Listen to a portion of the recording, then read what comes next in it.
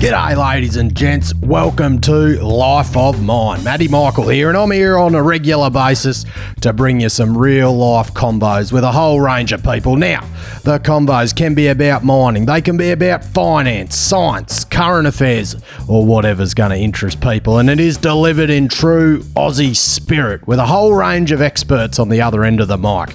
So if you're looking for a good down-to-earth perspective on the exciting stuff within mining and life, then make sure you tune into Life of Mine each week, wherever you get your podcasts. Rightio, today, I like to say this is a collaboration with a fellow mining podcaster, Sean Lavin, who hosts the Beneath the Surface podcast, and we yarned about both of our journeys starting a podcast, and if you don't know it already, it's a lot of fucking work. We pretty much sucked off Joe Rogan for the whole episode, notably the pinnacle of podcasting and both of our idols. So make sure you check out Lavo's podcast, Beneath the Surface. Couple of familiar characters he's interviewed as well. Adam the Beanie Bean is a recent one. Pops up everywhere, the social tradie. Rightio, let's collaborate. Back in the bottom. Copy, shift box. I got radio check. Yeah, radio's working fine. Yeah, copy all personnel. Yeah, copy, mate. The chair in the vent bag.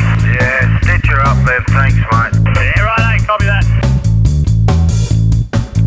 Well, welcome everyone to a collaborative podcast. If you're listening to this on Life of Mine, my name's Sean Lavin, and if you're listening to this on Beneath the Surface, it's a pleasure to welcome the great Matty Michael. Matty, how you doing today, mate? Oh, you could nearly call it a collaboration. Yes, I love it. A collaboration. Oh, good, like mate. that. How are you? I'm going to write that down. Can I steal that? I got a mate called, what was his name? Chris Lavin. Probably still is his name, but I went to dinner at their joint one night. This is when I was on a bit of a pun rage, and they cooked a roast. I sat down. I said, "Oh, I'm just loving this roast tonight," and they just got weird looks from everyone. It didn't really hit the mark. When my other mate that was there is like, "You're a dickhead." Oh yeah, most of mine all come from the Superbad reference. So I used to have the nickname of Mick Lavin when I was on site by the great Mick Hoyt, who's been on my podcast before. Oh yeah. If you remember that, he had the ID which had Mick Lavin was his name. Oh, McLavin. Yeah, I got you now. Yeah. How good So it's was called it? Mick Lavin. Always had a good laugh on that one.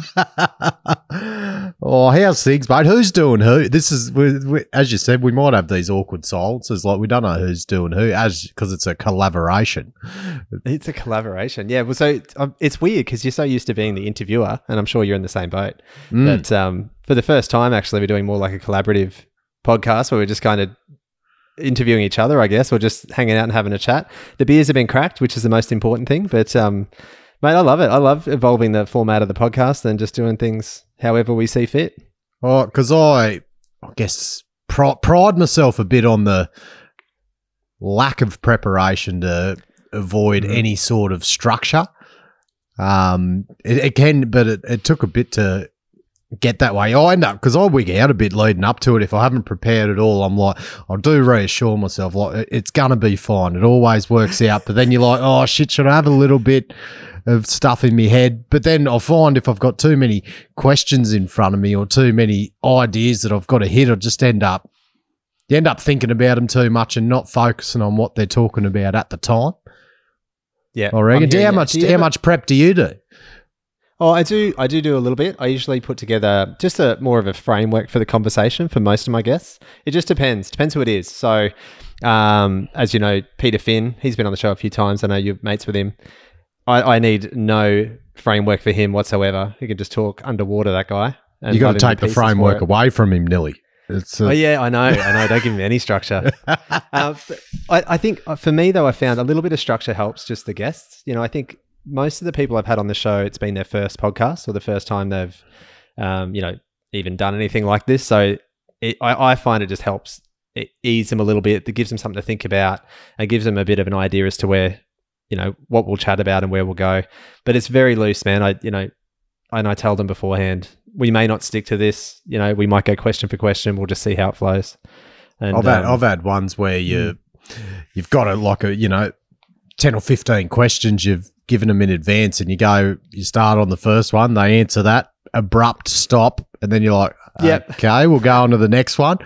and we just work through the question. It's just like, oh, you're killing me here, dude. Just like, we didn't go off on any tangents at all. It was, and by then, and it ends up going for about half an hour and that's it. Whereas ones and that, it feels awkward, right? yeah. And it's like, shit, this is like a telly interview.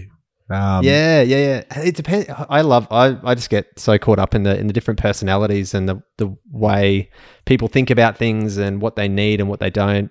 You know, I had one guy in particular who I pretty much had to talk him through his own story, and and that was fine. But I needed to be ready to do that, and it wasn't until we were, you know, probably 10 minutes in that I was like, oh, I've actually got to almost lead this person's story, you know, all the way through.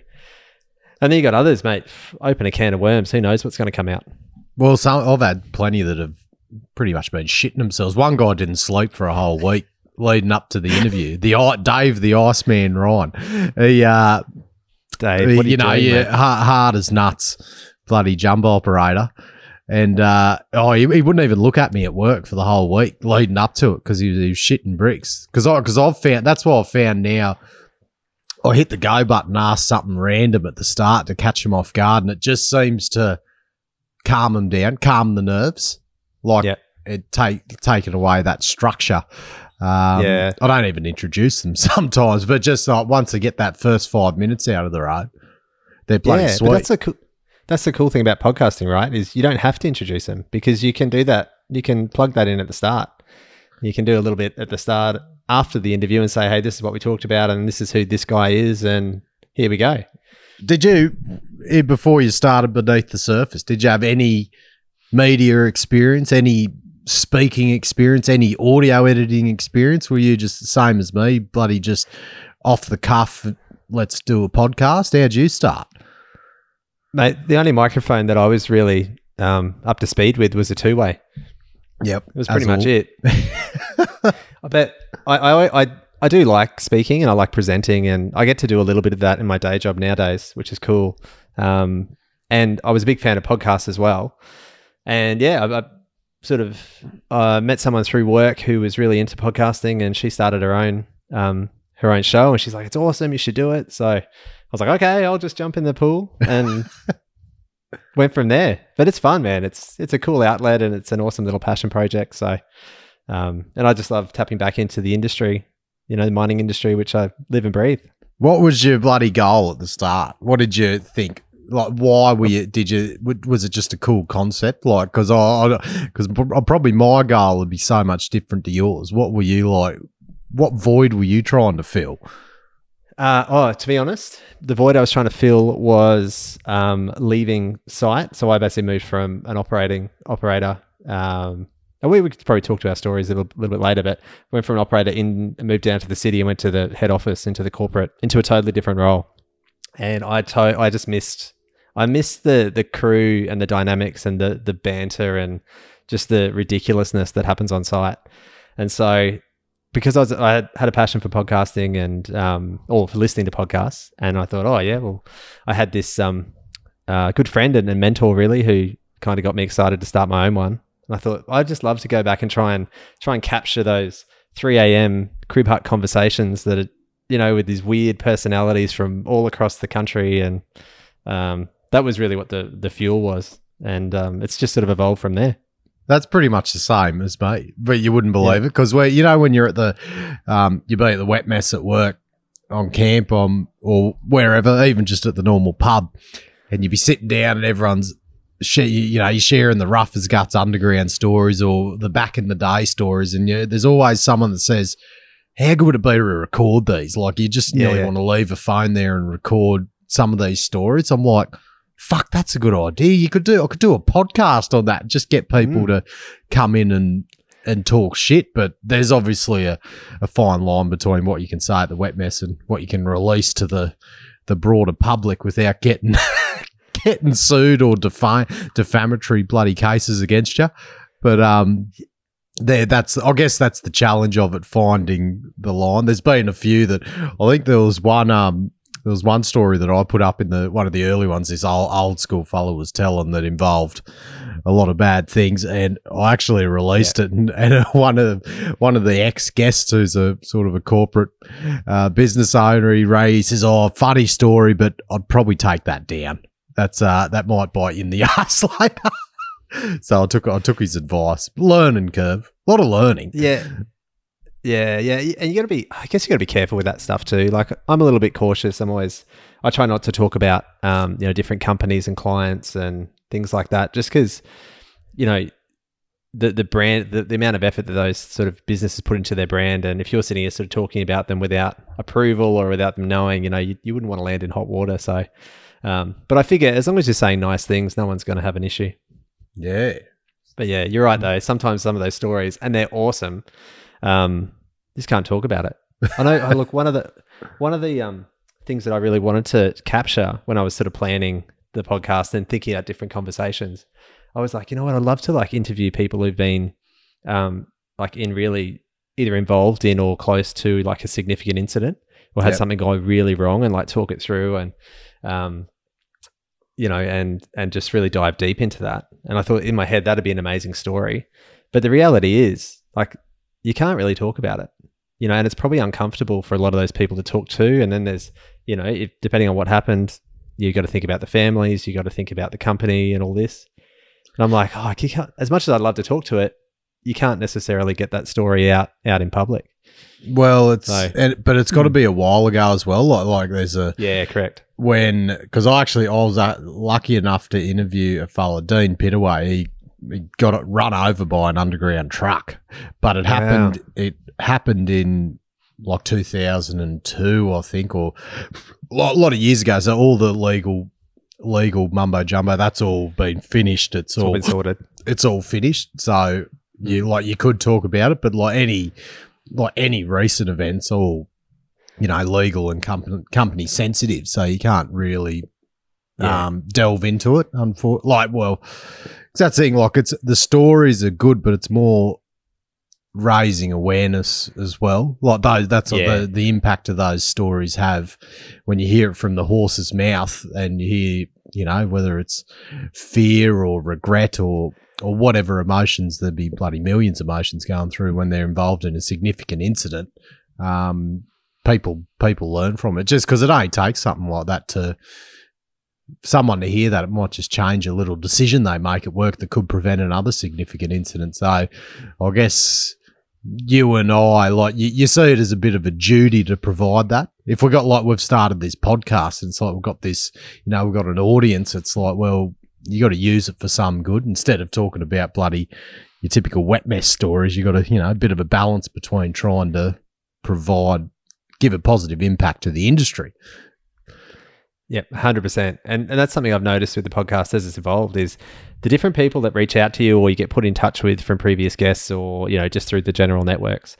And you find all these people doing amazing stuff. And you're like, come on the podcast and talk about it. Like, tell the industry or tell the people who are actually interested in what you're trying to do. Even just recently I did one with Andrew O'Brien, and he's an SSE, or he's a geologist, and he's got his SSE ticket, but he's actually now a financial advisor. But his focus is on providing financial advice for those in the mining industry. So he knows the industry, he gets all of it. And we just broke down the impact that the coronavirus has had on the economy in general, and the certain things you can take advantage of and what's available. It was awesome, like never would I have thought I'd be talking about, government policies around personal finance on a mining podcast, but it was great. I got heaps of good feedback, and he's a top guy, doing really cool stuff for the industry. So it's amazing, the interesting personalities, right? Well, that's it. And you don't have to be a guru on any of these topics. You just facilitate the conversation when you're trying to, butt in and like use your own knowledge. I've found myself just come unstuck. It's like when you accept the fact, like, I don't know what I'm talking about in this specific area. That's why you get the experts on. Like, just let them do the talking. You just got to, and as you said, sometimes it can be difficult to, keep them going. But if you got the right personalities, it's just like, just let them run. Like, they're the experts. Let them do the talking, and just, keep asking it's I guess you find you the skills increase over time trying to ask the right questions to keep it flowing. And because I just try to, I don't want it to sound like an interview. Like I guess my goal is to have them at the end say, "Oh shit, I didn't even know we were recording." Like that's what old Sammy did on Grab Life by the Balls. He's like, "We got an hour in." He's like, "You recorded that, didn't you?" He's like, "It didn't sound like we started." I'm like, "Oh yeah, no, don't worry, that's how we roll, brother." It's, but I'll listen back to me early ones. I'll talk to Beanie about this, and they're just horrendous, minor. But then I'll still see people downloading. I'm like, "Fuck, I've got to take them down," like because they're so bad.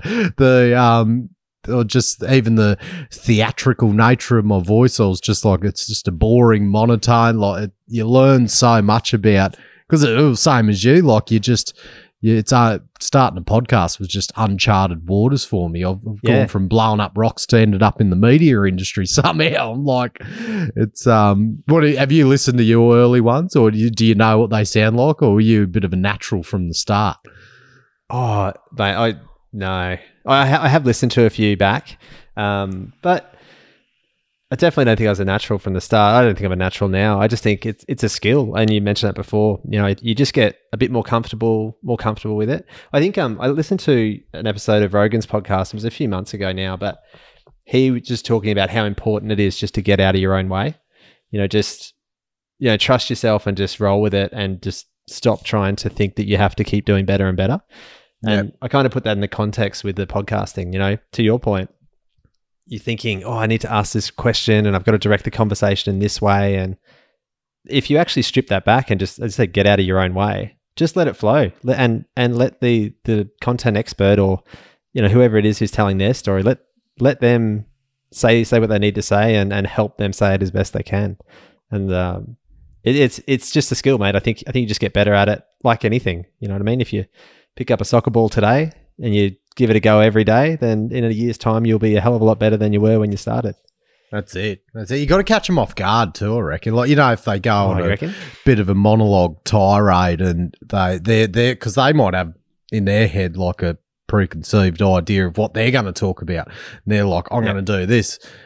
I like to cut them off halfway through. I'm like, hold on, what did you mean by that? Like, just because, you know, especially when you've got a subject matter expert, they're speaking in their language that they understand, but the broader public mightn't understand their lingo. And I'm like, well, if I don't understand what you've just said, no one else is. And like, I'll find when you sort of butt in and say, what do you mean by that? Then that just opens up a whole nother conversation when you just, because I've found if they go on a big, massive bloody, what do they call it? A filibuster. That's the word. A big, massive, long speech. I've never heard that word before. Filibuster. What is it? Filibuster. Filibuster. Yeah. It's like a big, massive monologue. And then they get to the end, you're like, okay, where do we go from here? What's the next question? But just breaking it up a bit, challenging what they've said. Not challenge them, just say, elaborate on that a bit. Don't know.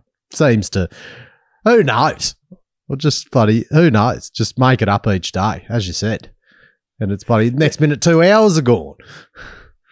That's the thing, right? You're facilitating the conversation. So it's those questions like, tell me more about that, or elaborate on this. And that's your job, I think, as a podcast host, when you are bringing in people who, they're experts in their field, or they know what they're talking about, and you don't. You're just there to help try and get their message out to your audience.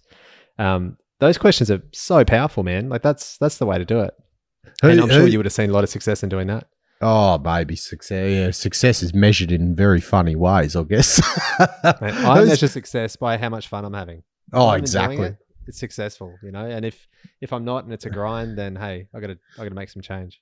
Who would you class as your pinnacle moment in Beneath the Surface? Who's been your best interviewee that you're like? See, it's a bit of a stitch up, that one, because I've had my wife on the show and she's amazing.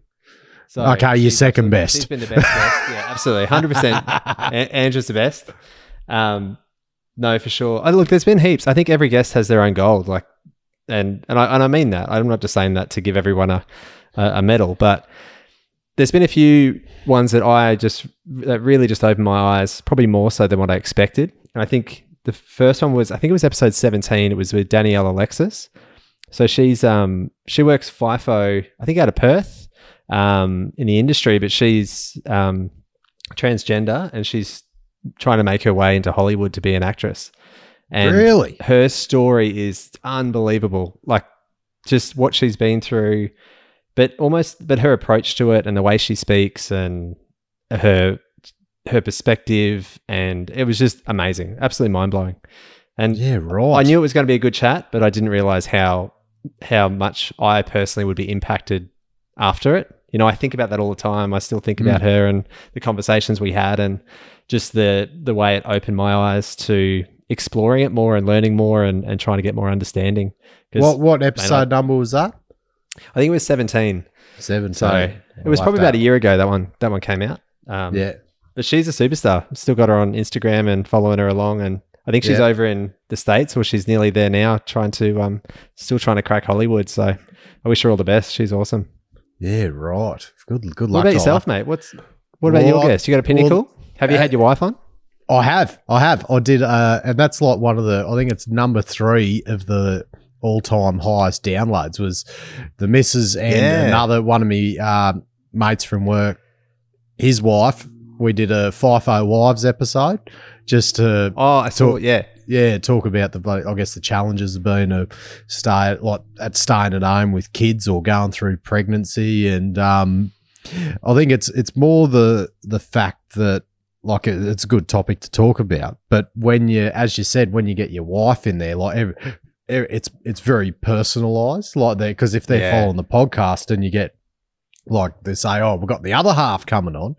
It's like, oh, that's intriguing. I wonder what she's like. So that it draws people in. Like, because I want to get my mum on at one stage and talk about the horror run I put her throughout my bloody teens and early adulthood. And like, but you know, like that's when you got people listening to you and you get like your family involved. Because the way I look at it, whether it's I don't see it as a strategic. I get on whoever I want. I'm doing this for me. I'm not following a corporate guideline or anything. It's like if I want to talk to this person, I'm going to talk to them. I don't care if like people don't like it. This is what I want to do because I'm passionate about this. But I guess the best, probably there's 2 types because I do mining episodes and then I'm starting to do other episodes now, which are just random or just whatever I'm interested in or just nothing to do with mining. So like diversifying a bit. So lockdown episodes. Exactly. So like probably the best mining related episode was, I'd say the most impactful was the one I did with Dean Pittaway. I think he was 70 something. That's the guy that got run over by the truck. But that went from, he come in to talk about getting run over by an underground truck and nearly dying, and then we ended up talking about his battles with meth addiction, my battles with bloody drug addiction, gambling addiction, and it was a 2-hour chat, and it was heavy. And from that chat, he was, contacted by people from Curtin University to go on like a guest speaker, sort of like as a keynote speaker sort of registry, and they wanted him to in his writing a book, and people have the windows that opened for him that after he come out and shared his story, because I guess I had the guts to ask him and he didn't bloody walk off, but it was unbelievable, and it was an unbelievable story, and as raw as you get. We just both because I've had my own demons too that I've had, and that spurred me starting this podcast. But so I guess that was the biggest, best mining related one. There's a few other ones that with bloody jump operators telling frigging bloody good stitch up stories. There's some classics, but then I guess the best moment was the recent one when I interviewed Professor Peter Doherty, who was he's a Nobel Prize winner and I guess you're bloody Australia's expert in bloody immunology, infectious disease and everything. And he runs the Doherty Institute in Melbourne, which was sort of at the forefront of the COVID-19 testing and research and stuff. All the research going into, your vaccines and areas. So I got the privilege to talk to him, and because it was funny. It's I take the view now, you don't ask, you don't get. I think what they say, Wayne Gretzky's saying 100% of shots you don't take won't go in. So I just email people, whoever I think, I'm like, if they're going to say no, they're going to say no. Who cares? But this very small percentage say yes. And I emailed him and he emailed back, says, yeah, I'd love to come on. I'm like, holy shit, I got a bloody Nobel Prize winner coming on. So that was, and that was awesome. So in the lead up to that, I was reading all these bloody peer-reviewed journal articles about bloody COVID-19 and virology and immunology and trying to get my head around sort of at least get a bit of lingo in the lead up. And I'm like, this is just fucking too hard. I was Googling every second word trying to understand what these journal articles meant. But the same thing. I'll let him do the talking and tried to ask a few questions to facilitate it. But I guess that was a good moment. But then that gave me the confidence to say, right, who's next? Who's trying to get bloody, just keep asking people, asking celebrities or whatever, like try to get, someone's going to say yes eventually. So even if they're from maths. Exactly. Yeah. You've got to get them while they're bloody still considered as a celebrity. Like they're going to be forgotten about very quick. That was hilarious, that one. Oh, but that's awesome. Josh. You know, like, yeah. But that's the beauty, right? You're just reaching out to people that you want to talk to. You know, there's no, as you said, there's no strategic direction, or if I need to talk to this person before that one, and then I'll get this person, etc. And it doesn't work like that. I don't think that's a good plan to follow. I think if you're genuine and authentic. If I'm interested in it, other people are probably going to be interested in it too. Yeah. And if they're not, that's cool. But they were probably interested in the one you did before, and they'll probably be interested in the one you do after. Yeah. Or they just switch off completely, and each to their own. Who do you want to get? Who is your guest that you want to get on? Like the pinnacle, where I guess what's your next big target? Oh, see, I don't really have a target. When I think about guests who I really want to get on, there's one guy, and I just haven't reached out to him. But his name's Corey Pitzer. He's based over in Canada, I believe. But I saw him speak at the Industry Health and Safety Conference back in 2015, and his take on communication from a safety perspective, from the front line through to the executive, and then how it can get skewed and where all the danger areas are, and it was all around kind of culture, safety culture. But it just blew me away. I was like, this guy's amazing. And this is 2015, mate. I don't even know if I was listening to podcasts then. I'd maybe just stumbled upon them. So it's years later, I'm like, I should reach out to that guy.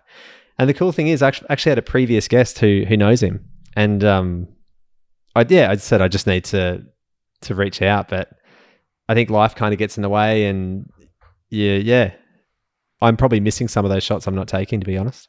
You just got to, I think you got to set yourself, I set myself a goal just to, within a week, at least send, I don't have a specific metric, but it's just like, you want to send 5 or 10 feelers out like a week or whatever, just to keep it going. Cause like I've found putting the eggs in one basket just doesn't work. Cause like there's a good chance the majority of people are going to say no to come on. You got to really, you're essentially spamming. I feel like a bloody recruiter. A little bit. I get it. But then you're the right people. Like I find the people that are trying to do something really good, or they've got something new and they're just starting to get their feet, they are so keen because they want to come in. A, they want to market whatever they're doing, but B, they've always got great stories to tell and the reasons why they're doing what they're doing. So you find a few of those along the way. And mate, it's good fun. It's really good fun. I'm bloody of this is my goal this year is this is like a pet project that I'm gonna get Ray Warren on. Rabs, the greatest NRL commentator in history. I'm like in the process of trying to get him. It's gonna probably cost me a fortune, but it's just like, why not use this to do because I will like literally watch bloody State of Origin replays after a few cans up in me donger, and I'll start tearing up because like the Rabs calling it, like it's just the one thing because I'm such a passionate rugby league supporter, and like the one thing that has been consistent in rugby league my entire life, and who has just been the top, like, you know, your best players come and go, but Rabs Warren has been the man of calling the game. It's just what I associate with rugby league, and I'm like, yes, that is what I'm doing. So it's got nothing to do with mining, but it's that's a goal. You got to have a goal. I think that is my goal.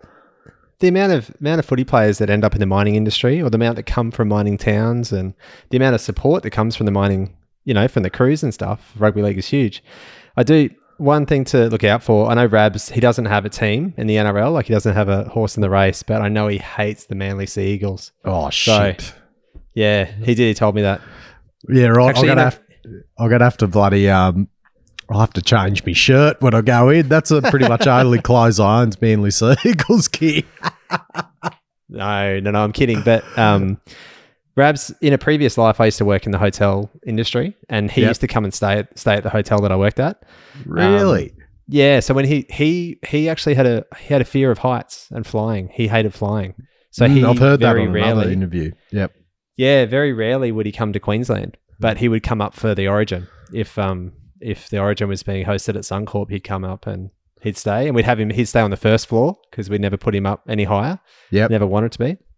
And he was awesome. Nice guy. Like, yeah. And he speaks exactly how he speaks on the telly. Like, he doesn't have a radio voice. That's his voice. But that's a gift, what he's been given, that deep, he's the man. Like, voice is it's just unbelievable. It's unbelievable. Like, one of the most remembered, like, I guess, you wouldn't say powerful figure, but like the most notorious figure in rugby league is someone he's up there that hasn't played rugby league. Like, wasn't a famous rugby league player. He's probably one of the greatest rugby league minds there is, just purely from the fact that he's been calling the game for so long. It's there's a few people. I mean, look at Rogan. He's the voice of the UFC. He's never fought in the UFC. He's been a fighter in his previous life, and he is such a huge part of that sport, just like Rabs is to the league. Well, I suppose because I look at, like, because you'd be the same as well. Like, I look at Rogan, he's the pinnacle of what we do, podcast. You look at him, you try and like emulate what he does, but you look at his history. Like, he started out in the comedy circuit in the 80s, which is when I was born. Like, he's been to get where he is now. Like, he's just been bought out by Spotify for $100 million, but he a year. 100 million a year, is it? Shit, apparently. Lucky prick. But he's been doing that's taken him 30 years to get to that stage, because I listen to the way the way he interviews people, how articulate he is. Like, he doesn't pause. I notice I pause trying to find that exactly what I'm doing now, trying to find that really good word to express what I'm trying to convey, but he just says it off the bat. He's so fluent in his language and uses some bloody confusing words that I have to look up sometimes, but it's just that's mix an of art. weed and alpha brain. Oh, that's it. I'd be fucking useless. If I was wouldn't get back on site, mate. Well, if I was sitting here smoking spliffs as I was doing this, I would be useless. I wouldn't be talking. I wouldn't even be talking about anything relevant. I'd be going from one side of the room to the other in terms of the conversation topics. But I don't know. It obviously works for him. I don't know how he keeps the amount he fits in a day, like every episode. I reckon he probably talks it up a bit to cater for the interviewee, I reckon. Because every interviewee, whatever they talk about, he's doing it or he's got it. He's got a bloody sauna in his house. He's started taking vitamin D. I was listening to one he did with some doctor about bloody vitamin D and its positive effects on your immune system against COVID. Dr. Patrick. Yeah. So it's anyway, but he's the pinnacle. It's he's but very powerful figure. Like, with what he does, he's such a powerful figure because so many people are listening to him, and he was talking about that. He's like, don't take anything I say about politics because he hasn't got in his opinion, he hasn't got a very political brain, but he, like, you know, they were all behind him when he said, he was Bernie Sanders supporter, and like he didn't, but then he said he'd vote Trump ahead of Biden because pretty much Biden's going through dementia, it appears. But and you know, like his people, like he was like influencing politics just from those simple comments. But he doesn't have a political brain at all. Man, he gets something like 190 million downloads a month.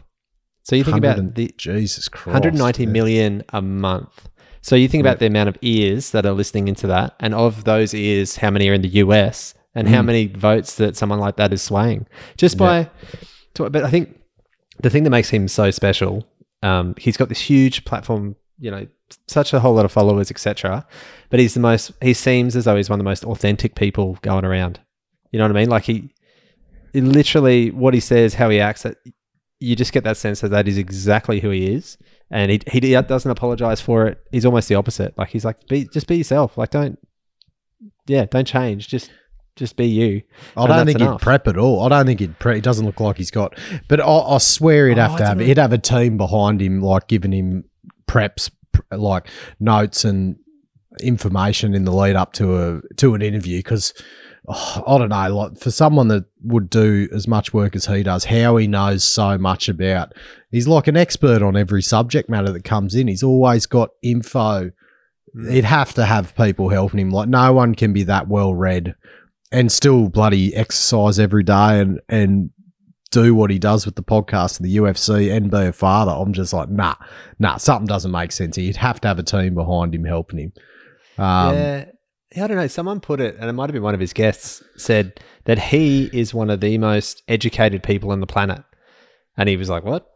Like no one has had like face-to-face conversations with such a massive array of experts from all their different fields and disciplines. And then over time, all those conversations, all that education kind of links up, you know, so you can refer to different people and you do have insight into, you know, whatever it is the guest is talking about from something that someone else has said previously.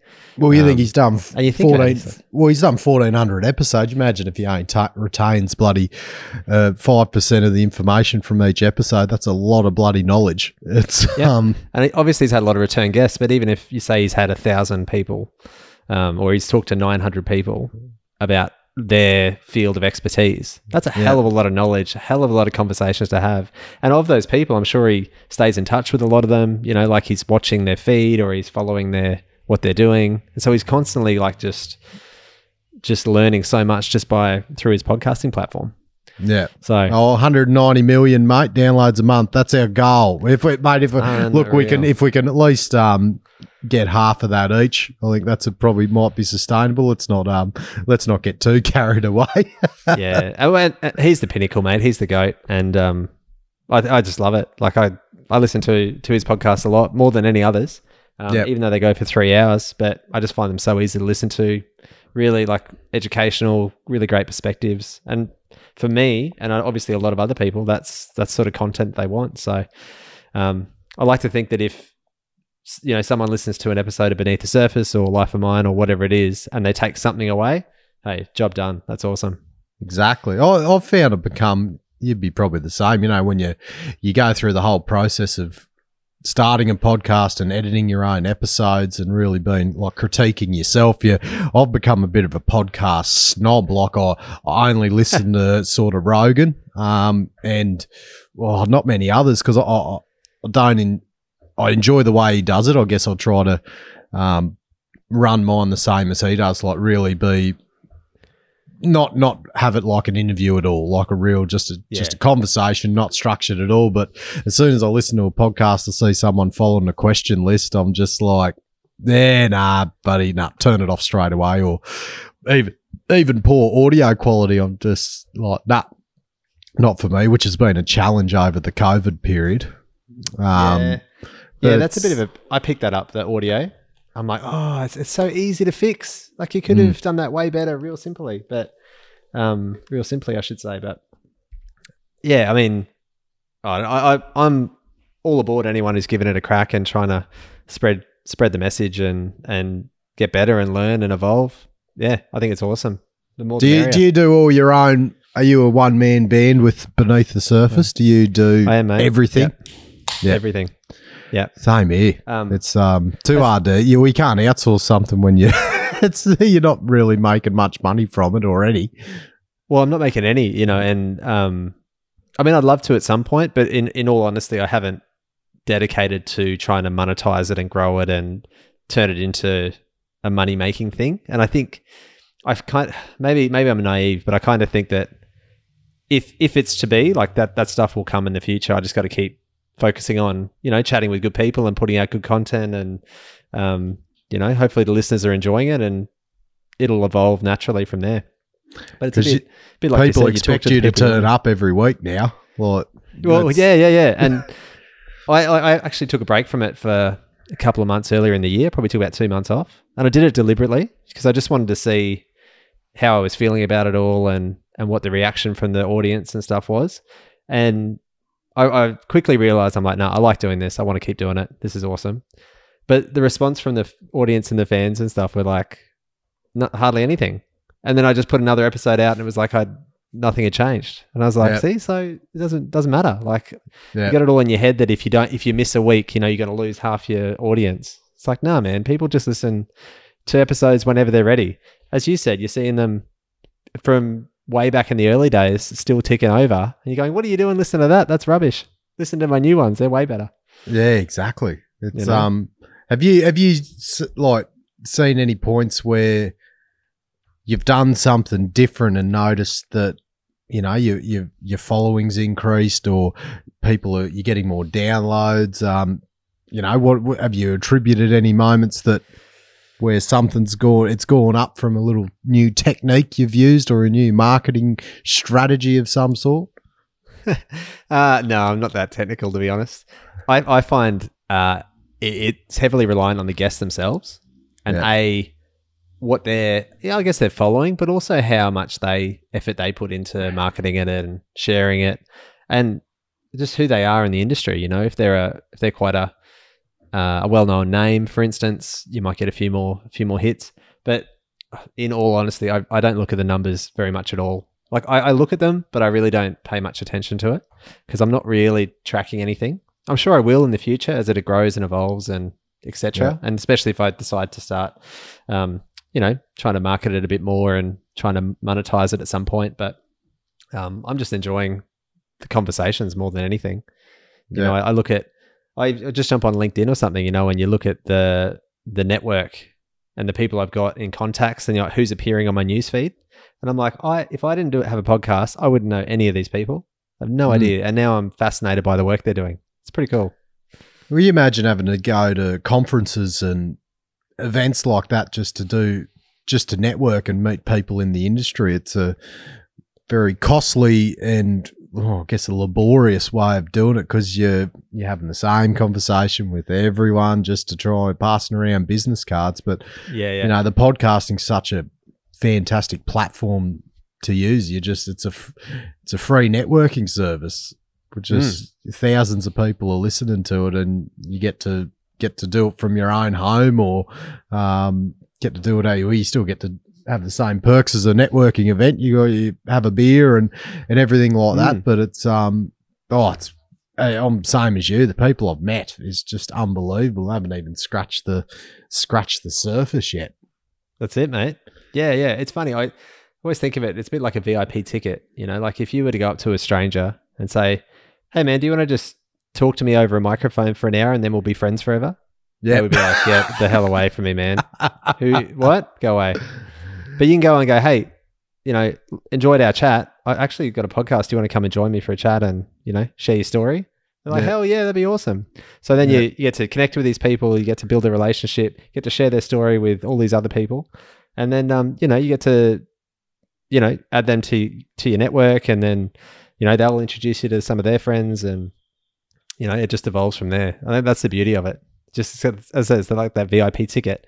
But it takes a bit of effort to actually get that ticket, to try and set something up and put it together and, get guests and do podcasts and edit them and produce them and market them and all that stuff.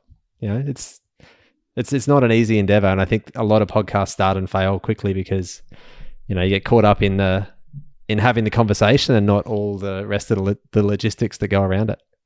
Oh, you don't get into the industry without expecting it to be an easy ride, because we've all got I got kids, you've got kids, and everyone says, "Oh, how's the generic response when you say, oh, I couldn't do it without my supporting partner, and like she, blah blah blah." And like, to be honest, it's like you got to.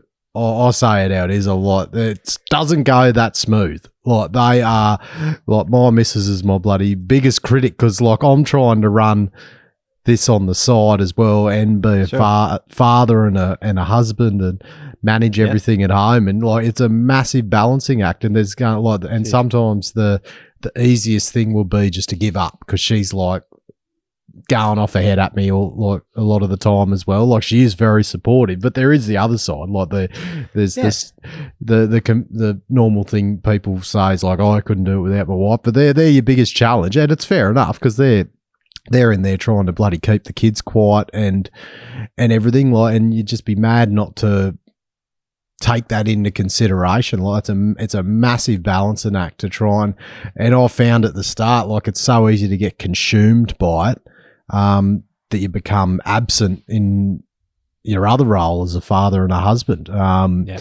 It's been a big challenge. I'm only a year in, and it's because especially when you're trying to grow something, you're trying to put, and you realise, like, you might, if you don't have a presence on social media for a week, like, you might lose following, like, people might forget about you if you don't release an episode at your normal interval or whatever. People might forget about you, and there's just that pressure to keep turning up, but whilst balancing it with everything else, like the joys of a side hustle.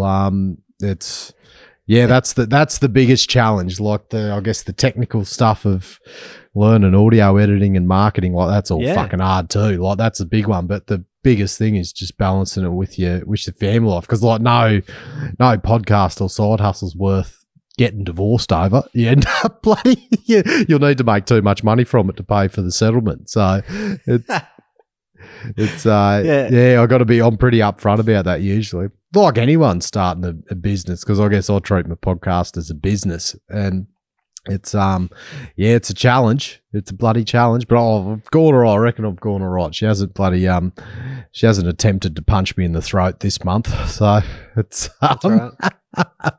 And you're right though. Like, no one ever starts a side business or a side hustle and goes, "Man, that was the easiest thing I've ever done." Like, couldn't have gone smooth. I don't know why I didn't do it ages ago. You know what? I'm going to do another one. And you're right. You're right though. Like, trying to balance the family, that's been huge for me. And I've had, so many times it's gone through my head, like, oh, what are you doing? Just, pause the podcast, or stop it, or, focus on other things. And I know as soon as I do that, I'll just be looking for something else. I need something just on the side that's not work, that's not family, that's not home.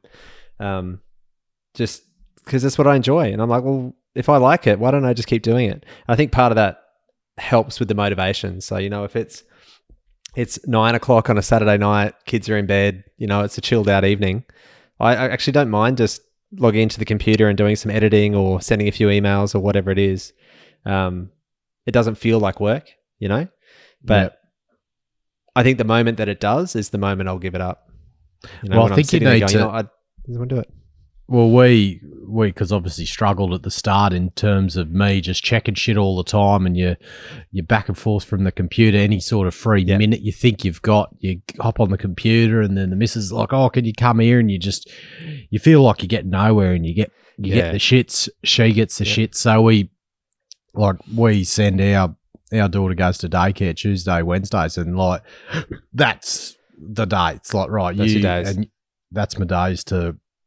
I might do interviews on other days, but they're the days to do your bulk emails, bulk contact people, editing, right, and actually get a full few hour block to do it, because trying to fit it in amongst everything else is just counterproductive, and you just end up getting nowhere, and you end up wanting to kill each other. But we essentially said, like, once 5:00 hits, that's kid madness time in the house. Just turn it off. You got to have 2 hours to do dinner and get kids to bed. It's we just found we had to set up rules to control me and control the house, I guess. Otherwise, it just wouldn't have worked. We would have. She would have left me probably. It's to be honest, because it's just the easiest thing. Because it's such a passion project, the easiest thing to do is just do podcast shit all the time and neglect everything else. But it doesn't work that way. It doesn't, mate. And the podcast is your passion. It's not hers. Although she's supportive and she's on board with it, you're the one who cares about it most of the time. Well, there you go. All right. But yeah, like that's the thing. It's big for you, so it's a big deal for you, but it's not a big deal for her. She's like, just turn that thing off. Get the kids in the bath, whatever it is. And for you, that's really disruptive because you're sitting there trying to focus on this thing that you're right into and you just want to finish off whatever you're doing. And, and that's where that conflict starts, So I think having rules and a bit of a boundary, a bit of a try line and a bit of a halfway mark is really important. What do you reckon if you said you're going to keep, I guess, doing it and just see what happens? What do you want to get out of it? Why are you being so mad and keeping doing it like me? I just love connecting back to the industry. Are you money driven at all? Not at all. No, I'm experience driven. So, obviously money driven to the point where I want to be able to pay the bills and look after the family and give them experiences. But you know what? If I could happily pay the bills, have a bit of money left on the side to have fun with the kids and the family and do a holiday here and there and all that, mate, I'm happy as. So when you look at like what your motivations are and what your drivers, for me, it's experience. So, it might even be, I don't know, I got to paint the fence. I'm like, I don't want to paint the fence, but I know that once I do it, put the work in and get it done, the experience of like driving past the house or, looking at the fence going, I'm really glad I got that done. That's what sort of drives me. Terrible analogy. I don't know why I even talked about a fence. Makes sense. It makes sense. Fence, rhymes, everything. It's perfect, mate. But yeah, no, it's all about the experience. So for me, if I'm enjoying it and I'm getting something out of it, and for me, I just love connecting back to the industry. I love hearing from people's stories, and just the quirky personalities that, I used to brush shoulders with on site all the time. And, now I'm in a corporate role and I love what I'm doing, but it's different. The camaraderie and the relationships and the silliness, I guess, it's just different. So maybe there's a bit of nostalgia there. Maybe I'll get back on site one day and fall back into my element, but time will tell. Are you gonna do you think you'll use it to leverage your corporate career, like as a bit of a networking stepping stone? What what's your goal with what you're doing in the corporate space? You're very into it's your HR and leadership. I gather that's your flavour, isn't it?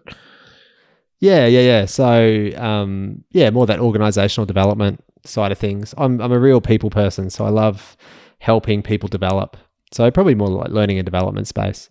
But you're right. I think the podcast does definitely play into that. It's not a strategic endeavour of mine. Like I'm not doing the podcast to maybe help my career down the track, but I honestly think at some point it will. It might be the right opportunity where someone has listened to the show, or maybe there's a role that involves, doing interviews and podcasts within a business or for a business or whatever it might be. I think the skills that I'm learning as I go through this process are going to be beneficial to me some way, some shape in the future. And it's exactly when I transition from site to the office, I didn't think my skills would be transferable at all. And I managed to jag a role within the same business in the industry. And I was like, this is amazing. Like I got down to the corporate office and I was one of the only people who'd ever driven a truck. I was the only, I kind of had this insight into operations that a lot of people don't have just because they haven't experienced it. And I never thought that would have played into, some of the strengths that I brought to that particular role. So yeah, I think the podcasting stuff will come into play at some point in the future. And look, honestly, mate, it probably has already, and I just haven't picked up on it. Yeah. How do you feel about it, mate? Like do you sort of feel the same way, or when, what's your drivers? I go through those phases with like, oh geez, I could nearly give away mining to bloody and just do this full time and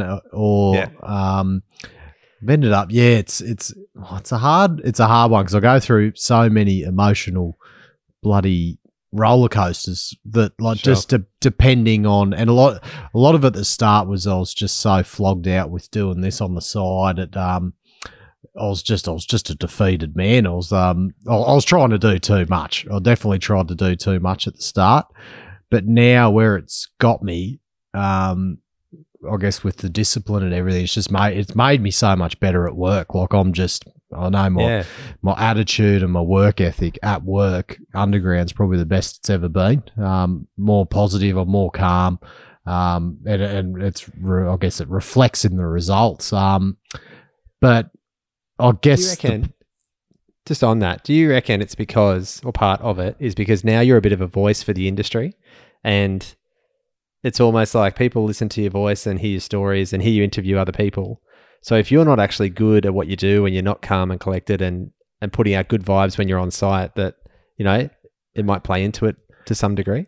Oh, definitely. Yeah, definitely. And I feel like now I've got a responsibility to, you know, practice what I preach. Like if I go against, like, and that goes on every level, work related, out of work related. Like I can't, like I'm doing episodes on, you know, fucking well-being, like on drug use and things like that. So if I'm out at a bloody nightclub hoofing lines in front of someone, I've lost my authenticity straight away. So right. And I have been around drugs in the last year where I've been like, it'd be easy just to dive back into it, but I can't because I've told everyone on the air that I've given that away, so I can't be seen to do that. Like that's the accountability, all right? It is. I've drawn a line in the sand publicly, and now I've got to stick to it. And might have had obviously a puff on the Scoob, but bloody not all the bloody on the, you know, all the party drugs. But that was one thing. But a lot of it, another big thing I've taken out of it was a lot of the like looking out for the other blokes underground, like and ladies as well. And whether it's because I'm pretty young and like I'm not a really experienced underground miner, but I've been in the industry 10 years, which is pretty small. But I did engineering and stuff as well. So in terms of underground, I'm not like but I'll see I get like the new nippers come along and like the bloody, you know, jobs to feed me up the arse essentially, and bloody so. But I knew I was in the same position. I really try and, you know, help mentor them, help train them up, and help give them as many tips. And bloody look, because it's such a high pressure job what we do down there. It's sure. Look, the heat and everything can get the better of you sometimes, and you fucking lose your shit. But it's even so the unnatural, fact, right? You know, the environment that you're in. You're not meant to live, a kilometre under the ground or work. It's so weird. Your body's more going mad. So when you're contracting, like it's go. Like I don't break for lunch or anything. She's 11 hours straight, like in just high pressure environment. It's but I've noticed a few times I've seen blokes. I know something's wrong with them. I know there's something wrong at home. I know they're off their game, and I'm just like, I need to. I know I've got to stop and ask and take the time to really and I've seen results where I guess guys are up at work, they're on 2 and 1, they're having troubles at home, or their missus is struggling with them being away, and you can just see, and it's like really affected. And I'm like, well, this bloke's going to be with me all day. If his mind's not on the job, he could fucking kill himself or kill me with a mistake or something. So it's in both our interests to and look, I've pulled some guys out of it, like cheered them up. Like one guy was having a bloody a tough time the other week, and I fucking made up a song about him throughout the week, and we just sung it all week. Like it was hilarious, and like it put a smile on his face because he was having a prick of a time. It's it's definitely made, as you said, that accountability has made me. It's made me a better person, and I know, because look, before that, like. Fuck, in the lead up, like before the podcast, I was a flog, really. Like I was a fuckwit. Like I was shit attitude, angry underground, bloody, used to smoke flat out, used to take drugs flat out, gamble flat out, like horrible with money. Like I was just my 20s and like till I got to about 31 was just horrendous, embarrassing, looking back on it. But that was, I guess, a bit of a reason that I used to, like, I had so much, I guess, negative life experience, whether it was mining or non-mining related. I'm like, shit, I could do a fucking episode on each of these. And I have. And I was, I guess I said from the outset, I'm going to full disclosure on all my history in the podcast, because I think it added to the authenticity of the episodes. I'm not just preaching. I'm saying, look, I've fucked up here. And hopefully trying to have an impact so people don't make the same mistakes I have. I think it's come across that way. And like, yeah, hopefully me bloody mother hasn't listened to too many of them. I think I tell her everything anyway, but but I think that's really added to, as I said, the authenticity of it. So totally, mate. And I think there'd be so many people who would listen to those episodes and relate in their own way. And they would relate because they know that it's real to you.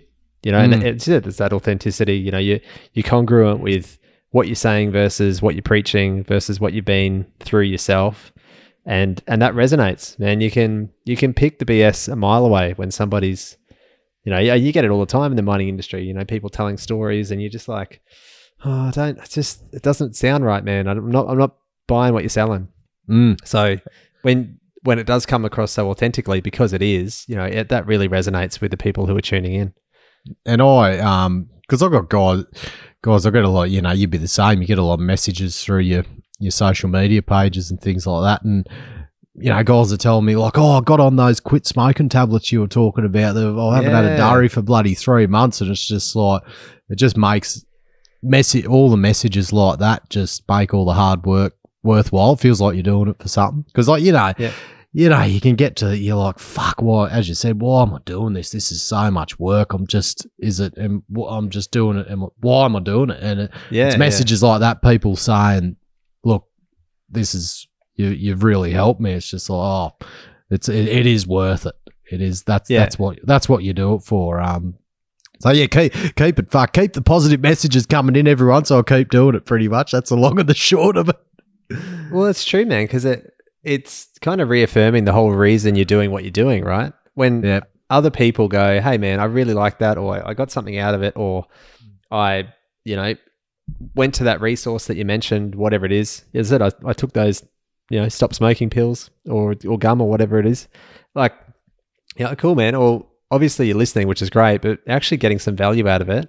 And then to go a step further to actually feed that back to you and say thanks is massive, So, and you're right, you get those messages now and then, and it always, those messages always come when you've just had a bit of a run of like, like sick of this, I'm over it. Like it's 10:30 at night, and what am I doing? Like, I've got to be up early in the morning, and then someone will just text you and go, "Hey man, I listened to this episode and it was awesome. Keep it up." You're like, shit, I got to do this for another 3 months at least now. All right. How's your missus been? I was bloody ragged on my poor missus enough. How's your missus with it all? Like during the whole, even the initial bloody inception of it, and a bit of a roller coaster. Not the stereotypical answer, the honest answer.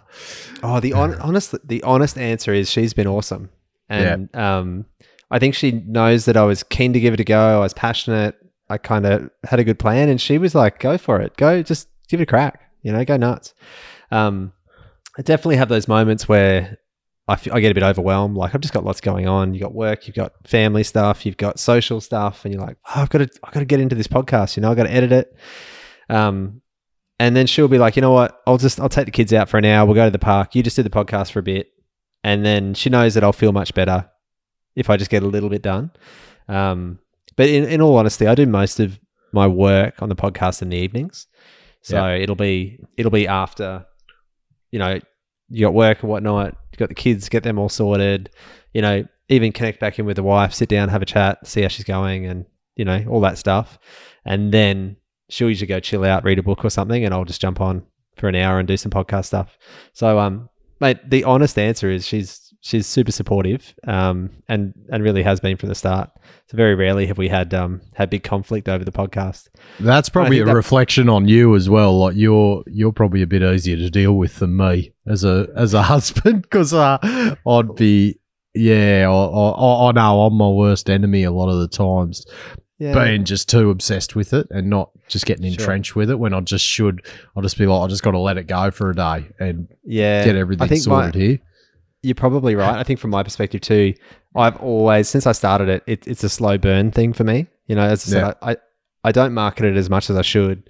You know, I should be much more proactive in getting guests in. I should be doing all this stuff, but part of me is really happy that I'm not, because I've got a good balance and I'm still enjoying it. And I know that my kids aren't missing out, and I know that I'm still, you know, connecting well with my wife, and, you know, I'm keeping up with what I need to do with work. So I'm sort of like, yeah, I could go harder, but it's going to cost me in some other aspect of my life. And I'm like, right now where I'm at, I'm happy. You know, I'm happy just to keep doing what I'm doing.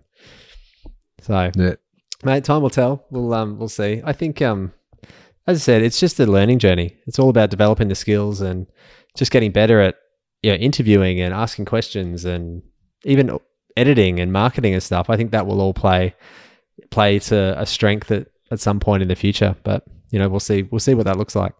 How do you reckon you said you want to monetize it. What do you reckon? How do you think you're going to go about it? Because I guess that's the biggest challenge for anyone starting a podcast here, is like, how do you make money out of it?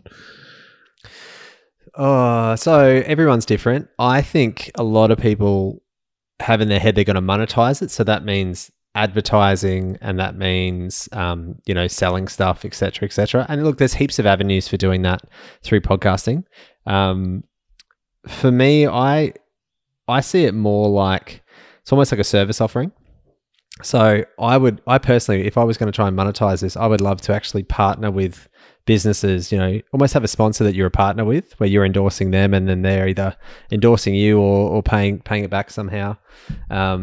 Even through your own sort of personal branding or your networks and things, is having guests come onto the show that are, maybe they are selling a product, but if it's beneficial to the industry and there's an audience and, you know, a market for it, you know, maybe there's time there.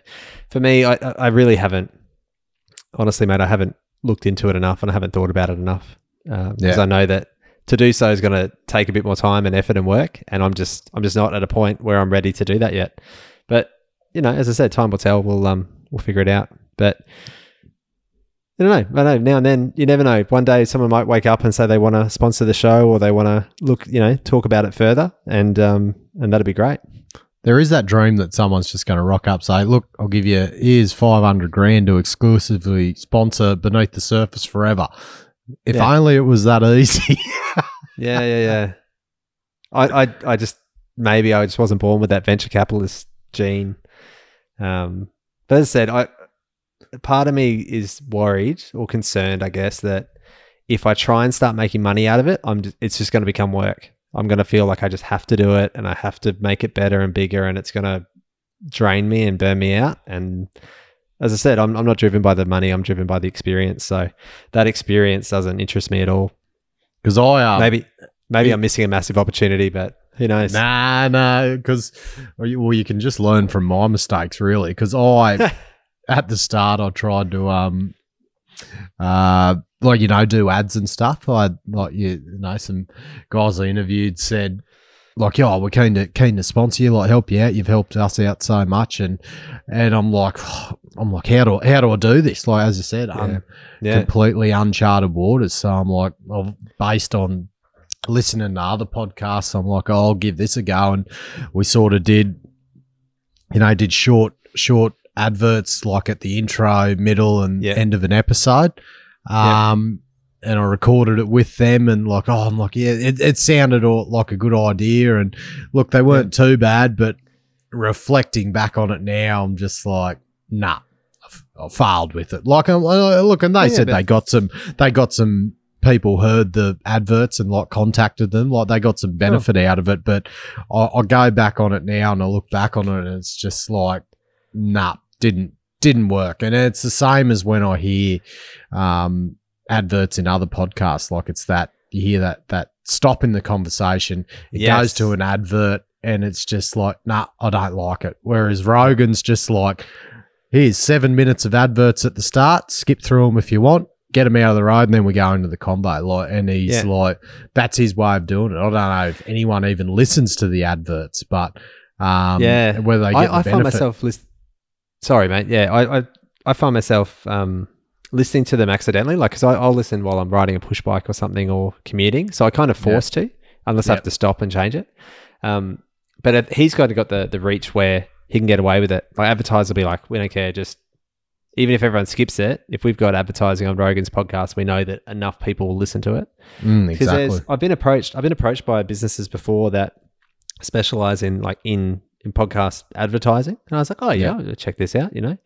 And there's all these things around it. Like it has to be in your episode. It can't be at the start or the end. Like because they know that if you put it at the start, people will skip it. If it's at the end, they'll just stop it.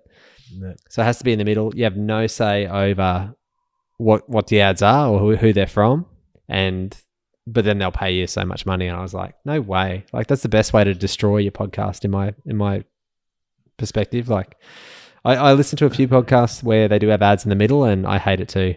Like it drives me nuts. Yeah, so, that's just me, personal preference, you know. Well, the way I look at it now is, this is. I guess the conversation, like the biggest thing is you got to have the guts to have the conversation. If someone approaches you to come on the podcast, you got to be fully, and this is what I guess I've learned along the way, is like you got to be fully transparent from the get go. It's just like you've come to me, you want to come onto my show, and because a lot of people don't understand the time it takes to do a podcast episode. The interviews, that's the quickest and easiest part. You just sit down for an hour and a half, press record, you're done. But the time it goes into then putting the intro and conclusion to it, editing it, getting it ready to release, that's just one part. Then, you know, posting it to the platform, writing the description, posting on all the social medias. Social media platforms. I do, sort of highlight like a snippet video to try and help promote it on social, like the generation of that. All those aspects just take so much time. And so I've just learnt now that if people approach me to come onto the podcast that are a business, I'm like, yep, no worries.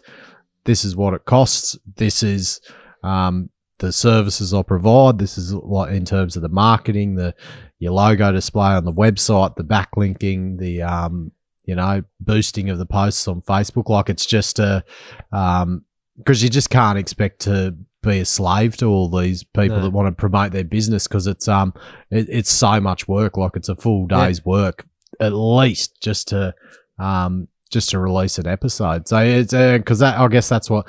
So like the long and the short in terms of monetizing, I've found like the value for any business or any individual is the episode content. Like it's not ads. It's not. Great. It's not talking about their company name. It's the episode content. And I learnt that after I interviewed Bill Beament from Northern Star early on. I think he's back in the 30s. Just the feedback I got, you talk to him about, the Northern Star journey and him himself. Yeah. Talk to people, they listen to that, they're like, I just want to work for Northern Star. After listening to that, it just makes you want to work for Northern Star. It makes you want to work under Bill Beament. Because the content was just so inspiring, listening to his story. So, and that's the benefit companies can get from coming onto a podcast. You don't have to pay for ads. You don't have to, because it just comes across too salesy. And most companies don't want to sound salesy. But you can passively talk about they can passively just talk about their journey, but you know who they work for.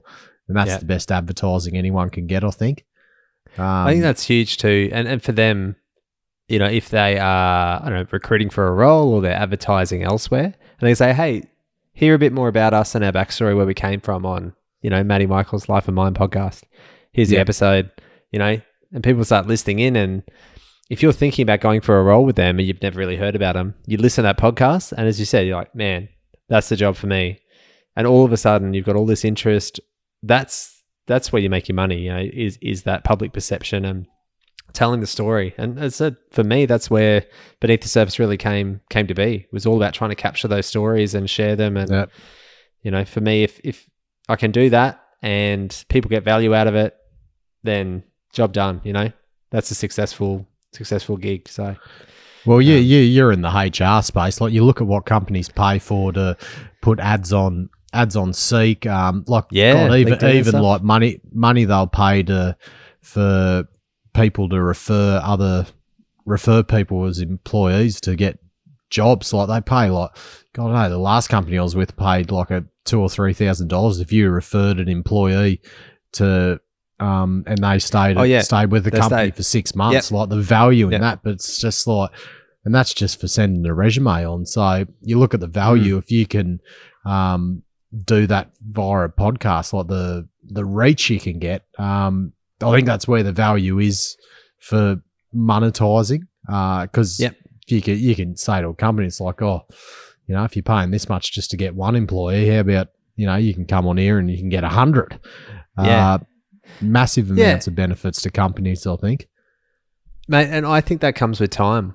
To your point, it's all about content. And for you as a host, like for me as a host, I think the more you do it, the better you get. You grow your episode base, you grow your networks, and then all of a sudden, well, not all of a sudden, but over a long time, you know, you've got all this integrity in the podcasting space, in the industry.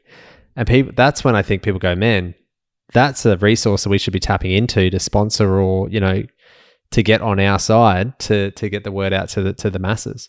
You know, it's that old adage of Jerry Seinfeld. You know, it took him 17 years to become an overnight success.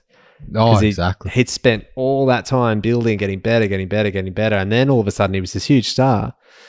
But everyone forgets about all the hard work that was put into it prior. And you mentioned it with Rogan before. Like, he's been doing stand-up and acting and commentating for 30 years. Of course he's going to be good at podcasting. His whole life's been on a microphone. You know, like, he's great at all of that stuff. So it was just a perfect storm. But I think over time you build it.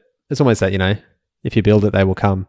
But it shows that you're in it for the long haul, that you've made the mistakes, you've been up and down and back and forth, but you're still there, you're still producing content, you're still getting better at your craft. And I think that's what ultimately sets you apart from anybody else down the track.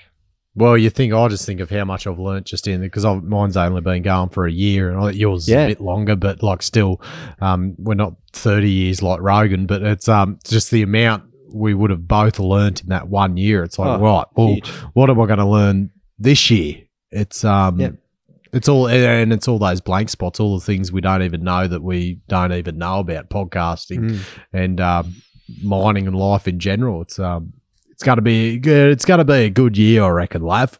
It's a good year, mate. But like, somebody maybe doesn't know you, hasn't heard of the podcast. They go, oh, Matty started this podcast a year ago. He's got 70 plus episodes. He goes, he's got 70 episodes. Holy hell. And that alone is enough to say, well, he's obviously dedicated. He's into it. He's producing. He's going nuts. He's going hard. It obviously means something to him. And you think about all the people you've met, all the people you've talked to in 70 episodes. And that was only a year ago. Who's the Matty Michael 15 years down the track? Yeah, exactly. Who bloody knows? who knows? And you're on Spotify for 100 million a year.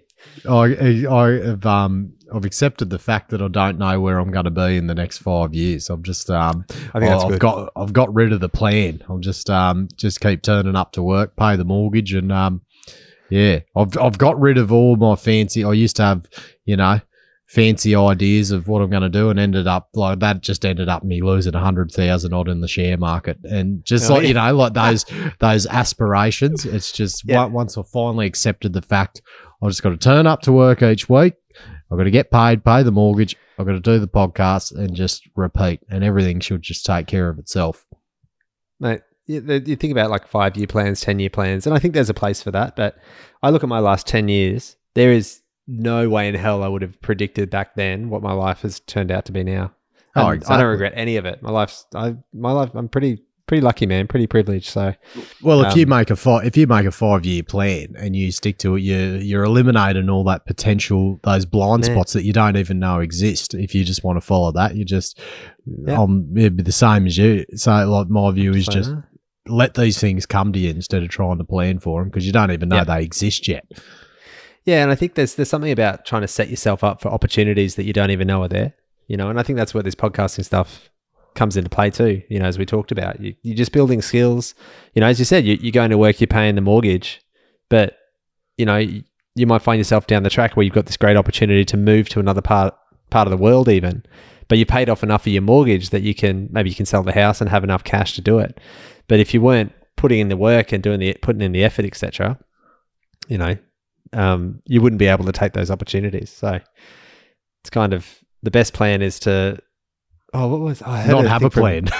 No, it was Simon Sinek's thing. The best plan is to plan that the plan will never go to plan. There you go. I like that. Yeah. So have a plan, that's great, but just plan that it's just not going to go the way you think it will. Yeah. Awesome, mate. Oh, I reckon I've got a screaming child inside, and I think you're due for school pickup too, I think. Man, well, Matty, it's been awesome chatting. Mate, we didn't even dive into the stories. I want to know what a jumbo operator is doing with an MBA, mate. So we better do a part 2 of this, I reckon. We're going to have to do a part 2. That was probably the biggest waste of money in my life. $50,000 down the drain. But it adds not down the drain. It adds a cool bit of info, I guess. But it does, mate. We'll dive into it a part 2, and I reckon we do it soon, man. It's been good just to chill out and catch up. Yeah, I know. It's these are the best ones. It's like, oh, what did we actually talk about? But I don't know.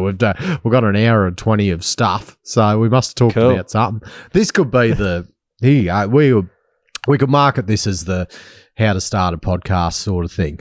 It's with inspirational information we've given you for free. If one person takes something out of this, as I said, job done. Happy days. Yeah, you know, they might start a podcast. They might do an MBA. Who knows?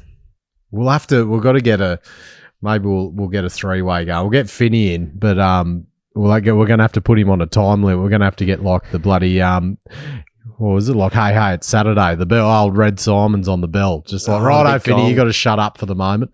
No. We'll get Beanie to facilitate. That'll be awesome. He loves it. Yes, we've got a bit of a little clique going there with Finney and Beanie. It's good. Mate, it's good to see everyone. It's good to see, like, you know, happy to bloody collaborate. You'd say collaborate. I love it. I love it. Good stuff, mate. You better go attend to that screaming child, mate. But it's been a pleasure chatting on both podcasts at the same time. Feels a bit weird, but it's good. But isn't it? How easy is it? Like, it's just one less thing we have to do because we've killed 2 birds with one stone. Yeah, we're kind of. But now we've set ourselves up for a part 2 because we didn't really dive into everything we could have. So maybe we just doubled our workload. Yeah, probably, mate. Nah, good stuff, mate. We'll call it Beneath the Surface meets Life of Mine. I'll even let you be you be the Batman, I'll be the Robin sort of thing. I'll let you take the top title. Oh, yeah. See, I'm an Alfred type character, I reckon. I kind of run the show in the background. No one knows. Oh, the the facilitator role. Yeah, I like it. Good on you, brother. Yeah, it's been good on the Life of the Mine. Was it Life of the Surface podcast? Life of the Beneath the Mine. Yeah. Beneath the Mine. That's deep. Good stuff, nice, mate. Matty. All the best, brother. I'll let you go. Too easy, mate. Righto, good on you, Labo, and thanks very much for coming on, mate. As I said to everyone earlier, check out his podcast, Beneath the Surface. Share it around. Another great mining podcast in the podcasting industry. Righto, stay safe out there, everyone, and we'll chat to you later.